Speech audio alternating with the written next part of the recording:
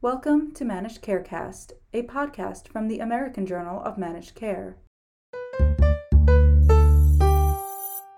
I'm Pat Sulber, and I'm with the American Journal of Managed Care, and it's my pleasure to welcome Dr. Sandeep, known as Bobby Reddy. Dr. Reddy is an oncologist at the UCLA School of Medicine and the Chief Medical Officer of NantHealth. NantHealth is a healthcare cloud-based information technology company that converges science and technology through a single integrated clinical platform in order to provide actionable, that's the key word, health information at the point of care. And we invited Dr. Reddy today to talk about a topic that I've been thinking about ever since the lockdown, which for me started March 8th, and that is the clinical care of cancer patients in the age of COVID. So welcome, Dr. Reddy. Thank you. Thanks for having me. Yeah, it's my pleasure. So my first question is, are cancer patients at increased risk to get COVID-19? And I want to ask that question both while they're getting their treatment, say chemotherapy, which would cause them to be immunosuppressed, but also whether they're at increased risk when they're in remission. I think it's an interesting question because despite so many cases and so much time that's elapsed, I think the answer, unfortunately, is we don't necessarily really know. However, what we do know is that cancer patients, both patients who are actively being treated and patients who have recovered from treatment, are at a higher risk of mortality if they do contract the virus. So there's data from both China and Italy showing very significantly increased risk of death in cancer patients and again, post-cancer patients. The thought being that because of the immune compromise, they will develop a more severe form of the disease and end up having, hospitalization, ICU stay, and then ultimately an increased risk of mortality. Now, we would surmise that those same factors would also lead to an increased risk of contracting the disease, but we haven't actually seen that epidemiologically. It seems like, the cancer population is being affected at about the same rate as the general population. And that could be because cancer patients are smart enough to know that they have cancer and therefore are taking even greater precautions to avoid contracting the disease. So, and maybe the people around them, their caregivers and other members of the community are aware that someone has cancer. And so they're behaving appropriately in terms of social distancing. They're behaving appropriately in terms of wearing masks and other, protective measures that we can take. So, so I think it's a bit of a double-edged sword. Yes, unfortunately, cancer patients are at a higher risk of a bad event with COVID, but they may be just at the same risk as the general population of contracting the disease. And do you recommend that they use N95 masks, medical grade masks, as opposed to what all the rest of us are using, which are just, cloth masks or homemade cloth masks? Well, so that gets to an interesting, I think, point about the use of masks and why we have masks and this big debate that we're having in the country, which is really, quite frankly, I think, unfortunate and unnecessary, because the masks don't actually protect the wearer. And this is, I think, a great misconception. So the purpose of the mask is to protect everyone else. And so if we as a society wore masks, meaning everyone, maybe for a month, we would probably have zero COVID because the virus would not be able to spread and infect new people. The mask, when you cover your face, effectively reduces transmission by about 99%, no matter which mask you wear. Now, an N95 mask, a tight-fitting mask, will reduce the likelihood of any viral particles getting to a wearer. But the critical reason that we should all wear masks is to prevent transmission. And so if you cough or you sneeze or you even breathe very heavily, you're panting or something, all of the virus particles that will be expressed from your mouth or nose will be trapped by the mask. And so somebody else who's nearby will not contract the virus. And even if a tiny fraction of viral particles gets out there, that's probably below the threshold that's going to cause a very severe infection. So the type of mask is kind of irrelevant. The key is face covering. And the key is actually that people are aware, patients certainly, but everyone is aware, you don't protect yourself by wearing the mask. You're protecting everyone. And so if you enter an environment where you have a mask, but everyone else doesn't have a mask, that's a dangerous environment. And people just need to be cognizant of that fact and know that, okay, they need to definitely appropriate socially distance, but also probably insist on others wearing their masks or face coverings and taking the right precautions. Unlike people who don't have cancer, even people with some chronic illnesses, people with cancer cannot completely avoid going to a clinical setting, a doctor's office, an infusion center, a hospital, to get their treatments or to have complications looked at. So I'm wondering if you could talk to us a little bit about what the best practices are for patients, things that patients should be looking for before going to one of these places. I actually had to have surgery in the middle of the pandemic, and I can tell you that I was very careful about being sure that where I got my surgery, they practiced all of the precautions that I knew about that I would expect. So what would you tell to patients? What should they ask for? What should they look for? And what should they be doing themselves before they end up in one of these facilities? There's a lot of things that we've learned from COVID that I think, hopefully will be continued afterwards. And, with respect to how we practice in terms of the day-to-day environment, a lot of things that we knew that we should be doing, but maybe we were lax in doing, we are now doing with reckless abandon. And so we've really taken safety to another level, meaning the use of PPE or personal protective equipment for healthcare professionals, but also patients, being able to kind of triage screening of patients. And so my children are older, but when they were young and we take them to the pediatrician, there would be two waiting rooms, a sick waiting room and a healthy waiting room. And, a normal doctor's office, oncologist's office, we don't do that. And to some extent, we've now moved to sort of an ability to do that, where we would try to physically separate patients in a way so that they can be contained in a safe environment. For example, when patients have an outpatient appointment, we don't ask them to come in and wait in a large room with others. We tell them to sit in their car, and we text them to come in directly to exam room 3 or exam room 4, so that they have minimal contact with others. And while they're being checked in, they're checked in a single location away from others where their temperature can be taken and they can be triaged so that we can understand, is this a high risk person or a normal risk person? So I think some of these practices that we've put in place are critical now, but also maybe critical going forward to reduce the risk of other infections.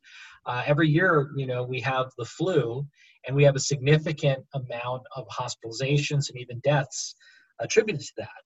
And this would be the same kind of situation where we can use these strategies, these techniques that we've developed to also help mitigate the problems associated with flu or other infections. So I think for patients, they have to be aware that, number one, that good safety practices are being put in place. So that means, again, PPE across the board, an insistence that everybody's wearing a mask, as I mentioned earlier, that there's some triage mechanism that's put in place so patients are screened so that and you can feel safe and comfortable in that environment, that you're not going to be exposed to someone else who may be infected.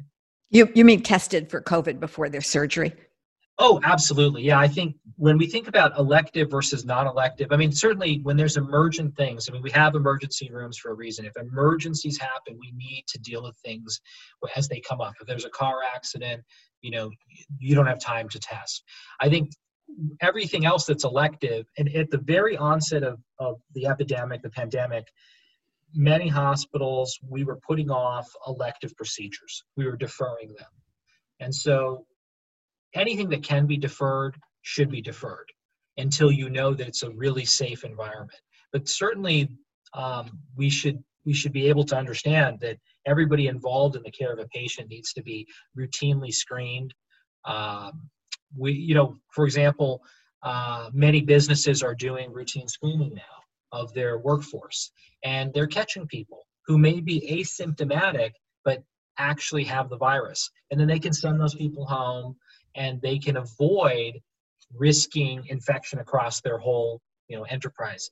So these types of mechanisms are now in place. We're not doing that across the whole healthcare continuum because we can't, it's too expensive, but we can do it in bits and pieces where the highest risk exposures are. So for example, in the ICU, we really want to minimize the risk of exposing patients to COVID. So we need to test maybe those people, those nurses who are there, and screen them to make sure that they're not exhibiting signs and symptoms of the disease. So these types of procedures. And I think lastly, I would also say in the nursing home setting, where we've seen really horrendous mortality amongst nursing home residents, putting in place strategies to screen visitors, but also screen the workers who are there, the healthcare workers, to make sure that we're not either infecting our nursing home populace, but also taking the infection from there and spreading it into the community. So a lot of measures have been put in place, and we just have to respect them and make sure that we follow those rules and guidelines. Yeah, well, that's good to hear. The more testing we can get done, and the sooner we can get the results, the better. What I wanted to do now is to talk about what it's like to be a cancer patient in the age of COVID. I actually have one friend who's stable on a maintenance drug, and another friend who's having to go through another round of chemotherapy.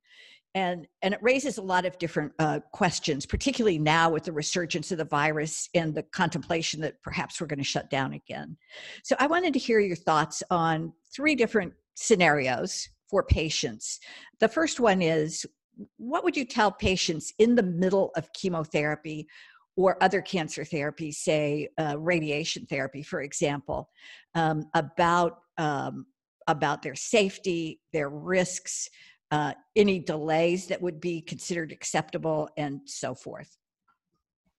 Yeah, I guess it depends on the goals of therapy, and certainly we have attempted to kind of partition the patients into 2 groups. So those who are treating with curative intent, and we think we can cure them, we're going to push to not make any changes whatsoever because we are pushing for a cure.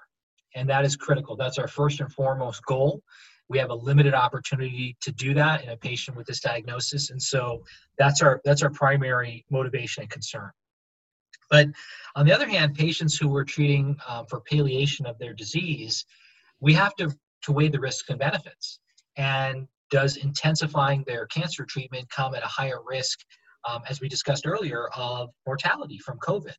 So when we look at those, scenarios, the equation's a little bit different, and we try now to favor looking at, can we delay treatments? Can we change the schedule of treatments so they're maybe spaced out, they're less often, to avoid contact with the healthcare system? Can we add oral therapy to replace IV therapy so that, again, patients can be at home and have that convenience? Can we schedule laboratory visits to be as an outpatient or a home visit, home phlebotomy, to avoid the patient coming in contact with the healthcare system? So there's a lot of things that have changed over time to allow us to do that, and we're taking advantage of that now. And I think for those patients who are in the middle of therapy, that's how we approach it for sure, that we want to triage them. Those who we think we can cure, we're going to push to do that. Those who maybe we can't, we want to be cognizant of the fact that there's a virus, and we want to tailor those treatments, but it's on an individual basis, of course. And I'm assuming that the patients are involved in the decision, and when they are, all the cancer patients that I've known have always, even though you tell them this is palliation, they're still holding out hope for a cure. How do you actually approach that with a patient who you've decided or clinically should be getting palliative therapy, and are they accepting this delay? Yeah, I think that the patients who are getting palliative therapy, for the most part, we're not in a position where we're going to delay people for an extended period of time. So, we realized early on, this isn't going away. This is going to be a very significant problem that's going to last for a long time. And so we can't just say, well, we'll wait, 6 months. That's just not acceptable with this disease. And so we are getting people started on therapy. It may be that we might start somebody at a slightly lower dose because we're cognizant of the fact that a really high dose may significantly increase their risk of getting a neutropenic fever, or getting infected, ending up in the hospital. So we might start them lower and then increase. Patients do understand this. They understand the risks and benefits. We always try to have that very detailed conversation up front. I think some of the differences are certainly that during the pandemic, it's been I think a more isolating experience for the patient. So for example, in the past, it would be very routine if somebody was newly diagnosed and you saw them as an inpatient consultation in the hospital, that you would have a big family meeting because lots of people would be visiting. Now, those visitors are no longer allowed in the room or in the hospital at all. And so that conversation is happening as a one-on-one. We are taking advantage of telemedicine, certainly, and we're having those telemedicine visits with patients, and we're trying to do that also with family members. And having, the son or daughter or whomever that might be living in a different state, having them still be able to be involved in that conversation has actually been really beneficial. I found it very beneficial. In the past, it was very difficult. You'd be, you're very busy as a physician. Can you be calling everyone back? Now you can just schedule a time and say, we're all going to have a Zoom. We're going to get on at such and such time. We're going to talk through the issues and everyone's questions are answered. So it's different. Is it better? Is it worse? It's hard to say. I think over time, we'll figure out what works and what doesn't. But that is one difference I can tell you. The other difference I can tell you is that one of the things what we've done across the board is shortening of therapy. And what does that mean? Well, there are certain radiation schedules that can be reduced by perhaps increasing the dose slightly so we can change it to what's called a hypofractionated radiation schedule. There's certain clinical trial data that shows, do you need to take a year of therapy or could you get by with 6 months? Do you need to take 6 months of adjuvant chemotherapy or could you get by with 3 months? And so we are looking at reducing the length of time for some patients going on therapy because the data says, well, they're pretty equivalent. They're almost the same. Should we try to, decrease someone's exposure to toxic medicine during COVID? Yes, we should. And so that, I think, you're seeing across the board, across multiple diseases. It's really interesting as I listen to you thinking about how awful the pandemic is, but how it's forced our hands in terms of really rethinking how we deliver care. So who would have thought that we'd be having FaceTime conversations in the ICU with patients and family members? And who would have thought that we would move perhaps more rapidly to have shortened courses or alternative courses that will help people to avoid exposures that could be lethal to them. So, there is some upside in terms of this driving change in the delivery system. I think there absolutely is. And I mean, I should mention that this is a very unique situation in that I don't want to paint it with too broad a brush. In other words, in April, I think oncologists in New York City and maybe Detroit were under siege. And I think it was very reasonable to perhaps opt for a regimen that maybe even had a lower efficacy, but certainly had a lower risk of hospitalization, of infection, of complication. And an oncologist, let's say in Phoenix at that time, certainly would not have chosen that because why would you? There was absolutely no risk in the general populace. And now that's completely flipped. And so I think what's important is also to recognize it's a very dynamic changing situation, and the knowledge that there might be a bed available in the hospital or in the ICU absolutely informs our decision making, whether we admit that or not. I mean, there's a daily census, and I would never pay attention to the daily census before, and now I receive it as a text message telling me how many ICU beds are available, and I'm looking at that, and it's ever present in the back of my mind. So I think that is a definite change in how we're practicing. But again, some of the modern technology developments, particularly telemedicine, which I think we've all been waiting for and hoping that telemedicine was going to be this thing that we could do, but it hadn't gotten there. The pandemic has really brought that to the forefront, that we have the ability to coordinate care virtually in a way we never could do before. So we can actually have, as I said, multiple family members, but you could also have multiple doctors. We've had virtual tumor boards in the past, but those were one-offs. But now that's how all tumor boards are being conducted for the most part. At least there was a stretch where that's how tumor board was being conducted. I can see the value in that going forward, because it does allow you to have more people participate. It also untethers you from sort of a location and even a time. It allows things to be attended by more people, a broader spectrum of people, and it allows you to disseminate information across a broader group of people. So that's a big advantage, and it's my fervent hope that we do carry some of these lessons forward, once the pandemic ends. Absolutely. I mean, this was facilitated in part by congressional actions that reduced some, barriers to telemedicine that have been hard to break down, like having to have a license in every state, not getting paid as much as if it was an inpatient visit, all those things. And of course, they're all on the line again. So I hope everybody that's listening will pay attention to this and contact their representative and make sure that these barriers that were brought down remain not part of how telemedicine is conducted, so we can really take full advantage of it. So I have another question, which is, and it's really going to be a two-part. What would you do with somebody who discovers something worrisome? So for example, a breast lump that hasn't yet been diagnosed. And the second part of that question is there evidence that people in that situation have been avoiding seeking care? It's put out there as one of the downsides of the lockdown that people were ignoring getting health care that they needed. How much evidence is there for that? And what would you say to somebody who is sitting there, worried over a lump or a change in a mole or something along those lines in the middle of the pandemic? Sure. It's been a big, I think, issue that most clinicians are very cognizant of, which is that the volume of referrals has decreased. And we've seen that not just in oncology, but we've seen that across almost every discipline in medicine. There was a headline, I think, in the newspaper saying, where are the MIs? Where are the myocardial infarctions?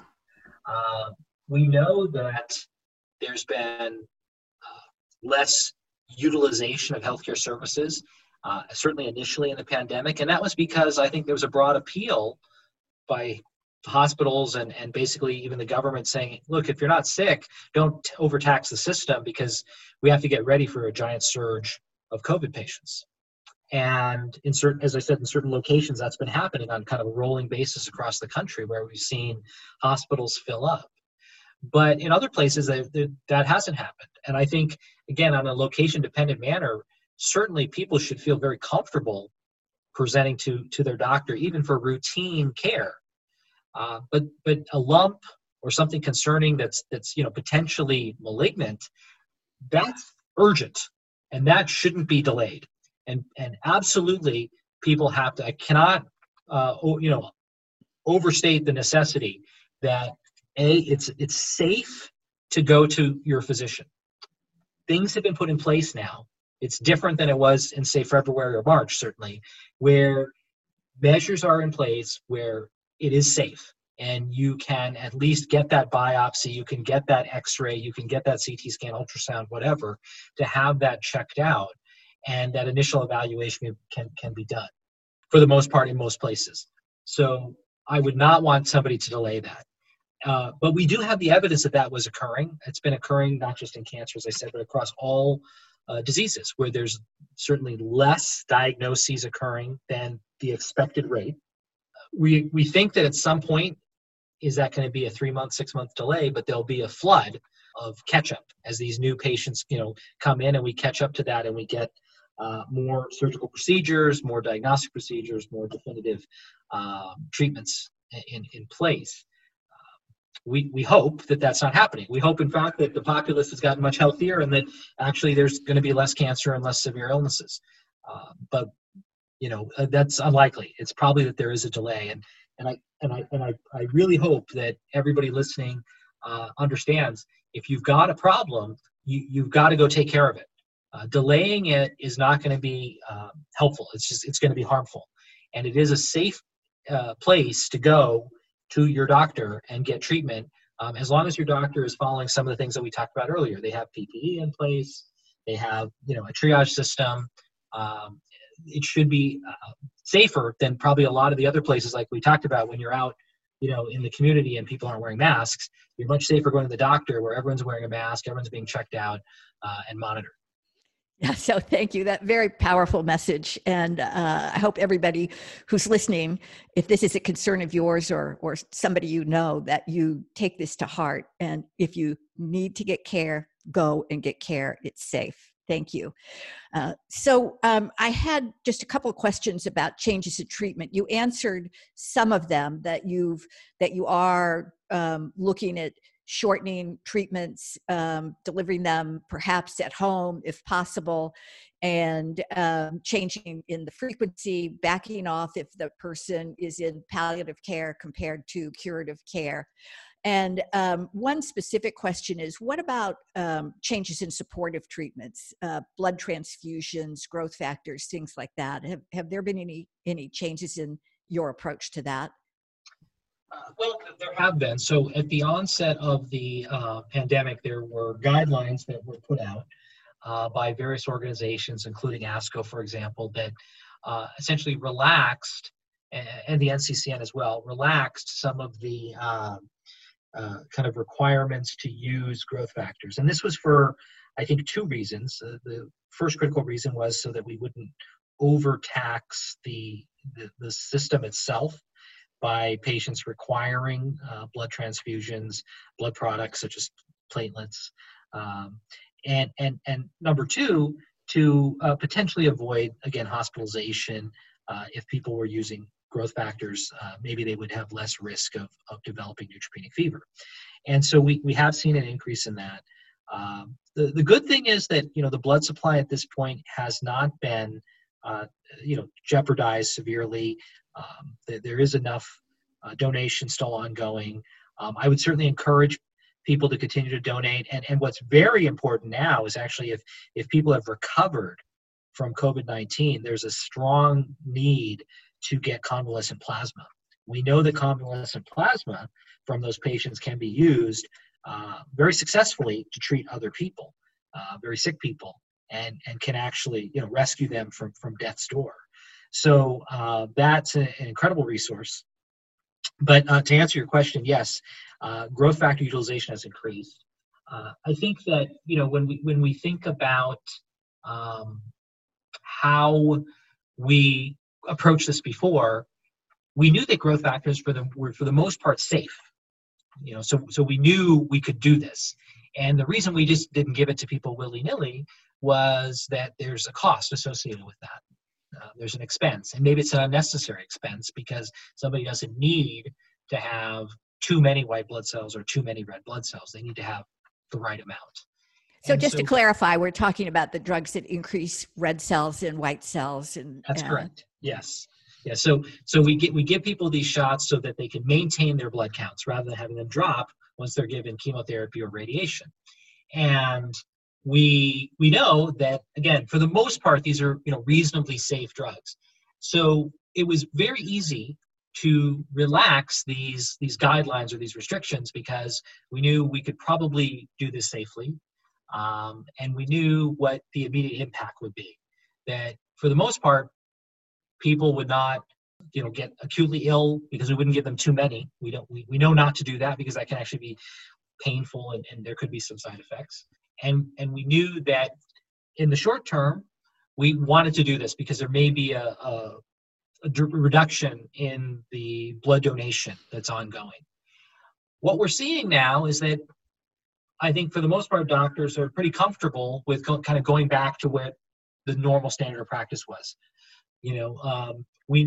It's what I said earlier. If you're in a place where you know that there's going to be an ICU bed, you know there's going to be a hospital bed, you can kind of go back to practicing medicine the way that you've been practicing it because you have comfort that the system is there.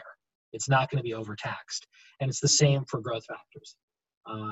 So that's I guess the short answer is that initially we did make some changes, but for the most part, we're drifting back to kind of normalcy because we know that the healthcare system can absorb a normal volume of patients and still function. I'm going to ask you a question that people that I know with cancer are always asking, and oftentimes they turn outside of the traditional medical system for help with this. And that is the answer to the question, hey, what can I do to strengthen my immune system? What do you tell your patients when they ask you that, and what works and what doesn't? Well, that's a really good and difficult question.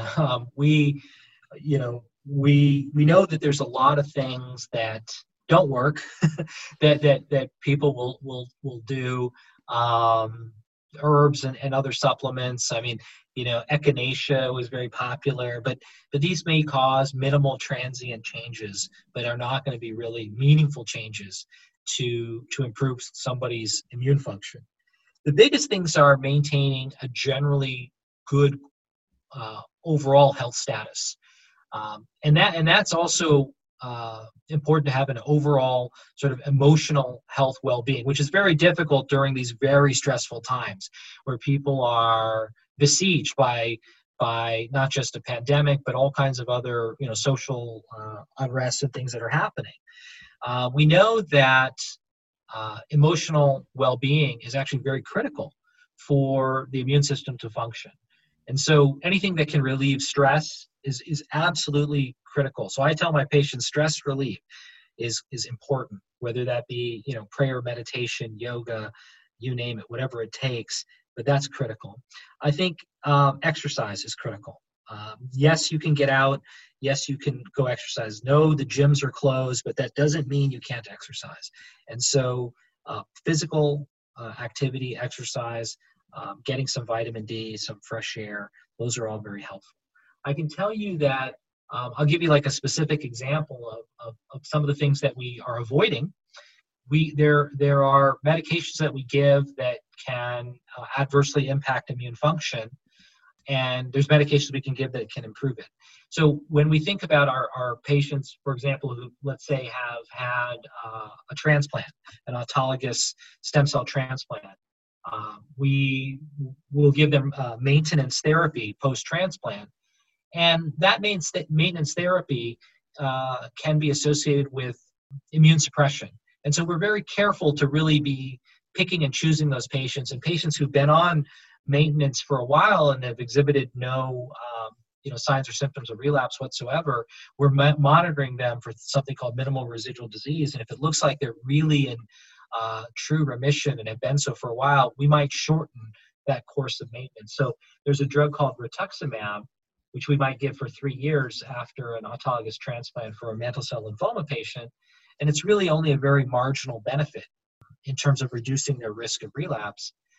If it's been a couple of years, we have patients who we're taking off maintenance right now because we know that drug in particular, it depletes their B cells, which are a type of lymphocyte which you need to fight off, a viral infection. Similarly, patients who have CLL, chronic lymphocytic leukemia, we will give them pooled immunoglobulin, IVIG, to help them fight off infections, including pneumonia. Well, we also know that, as I said earlier, convalescent plasma, so immunoglobulin might help fight COVID. So we're certainly using immunoglobulin now in those patients, but now I've been measuring it in other patients to see if they're low. And if they're very low, I've been supplementing their immune system with that to help them through this period. So there are things that we can do medically, but I think the most important thing for patients to do is be safe, be healthy, eat healthy, and definitely reduce your stress and try to exercise. And those are things that are all within their control. So I definitely motivate them to try to do that. Great advice. Thank you. Exercise, get rid of stress, and avoid the echinacea. It won't help. So I have one last question. This is kind of a speculative question, and maybe you won't have an answer to it, but I'm going to ask anyway. I trained in internal medicine at UCSF at the time of the HIV pandemic, and we learned such an amazing amount about immunology from that pandemic, from that virus. And I'm assuming that COVID-19 is doing the same thing now. It's teaching us a lot about the incredible complexity of the immune system.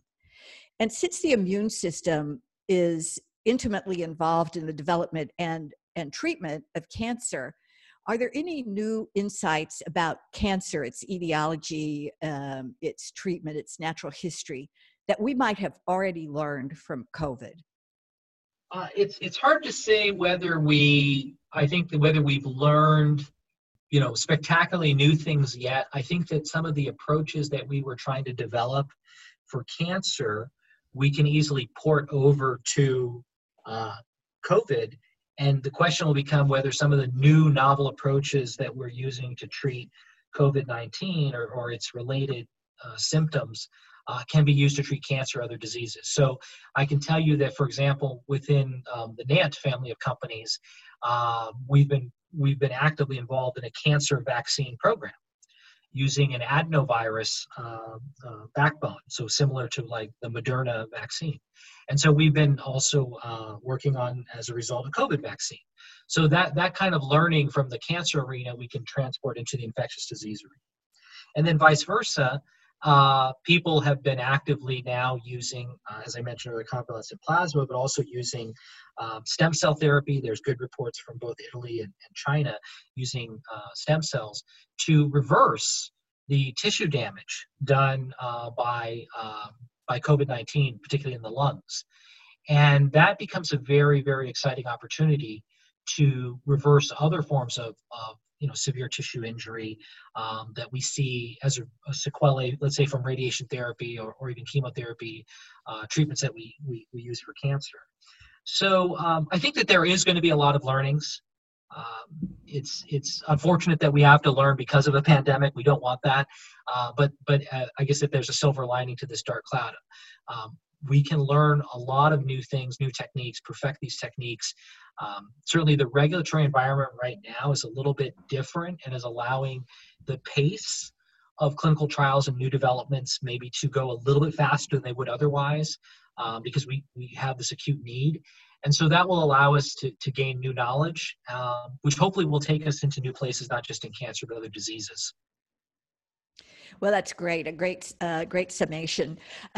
So I was going to wrap up now. I'm wondering if we covered all the aspects of the impact of COVID on oncology and on the lives of cancer patients. Is there anything else that you'd like to add or any summary that you would like to give? Wow, I think we did cover a lot of things. I'm thinking the one thing that's kind of near and dear to my heart is clinical trials. And so I will mention that at the outset of the pandemic, there was certainly a lot of fear about what would happen with clinical trials. And there were certain organizations that stopped, enrolling, let's say, patients on clinical trials. Then the FDA did come out very quickly, to their credit, with guidance documents about how to conduct clinical trials during the pandemic. And that relied heavily on the use of telehealth, to work through monitoring of these patients through alternative mechanisms so that, you don't have to physically come in to be seen. And there were streamlined trial designs, a reduction in clinical trial related patient visits, and even reduction in sort of sponsor and CRO site visits, so on and so forth. That I think are number one, really valuable because I think they'll improve the patient experience, and B, can reduce the cost and difficulty associated with clinical trials, and then C, are things we can actually continue doing. There's no reason that we have to stop doing those things. If they work now and we can still function and continue to enroll patients on trials, we can keep doing that. And so that can ultimately benefit everyone because it'll reduce the cost, it'll improve the access, so more people will have access to new treatments. And ultimately that's going to help us get to new treatments for sick people faster. And so I see that as a big opportunity that we are actually doing today and we can take forward if we're smart about it. So to me, that's one thing that's come out of this that I believe will be a good thing. It's come at a cost, certainly, that we don't want to bear, but we have to be very aware of these changes and not reflexively say, okay, well, the pandemic is lifted, let's go back to business as usual. We should take a really careful look and say, this does work. Maybe this doesn't, but this does. And pick and choose that, not just obviously for clinical trials, but across the healthcare system. And if we do that, then we'll end up, in a better place. And God forbid it happens again, we'll be prepared to handle the next pandemic and the next one and the next one, because we'll have systems in place that are absolutely tested and ready to go. Well, I agree with you. It's I've been through so many rounds of healthcare reform in my career, and I think COVID-19 is doing something that no amount of health policy gurus has been able to do, and that's to disrupt the system enough that we're starting to put in new, hopefully more effective approaches. Which I agree with you. Hopefully, we don't reverse after the pandemic's over, but we continue to evolve our system to better meet the needs of our patients and our communities.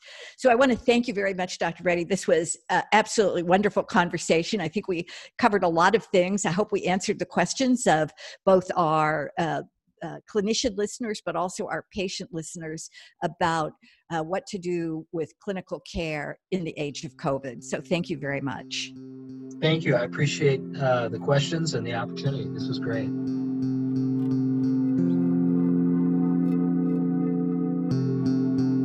To learn more about how COVID-19 is affecting care delivery, see the show notes or visit ajmc.com. To get in touch with us, you can email info@ajmc.com or follow us on Twitter @AJMC_journal. And if you like the podcast, don't forget to subscribe and rate us.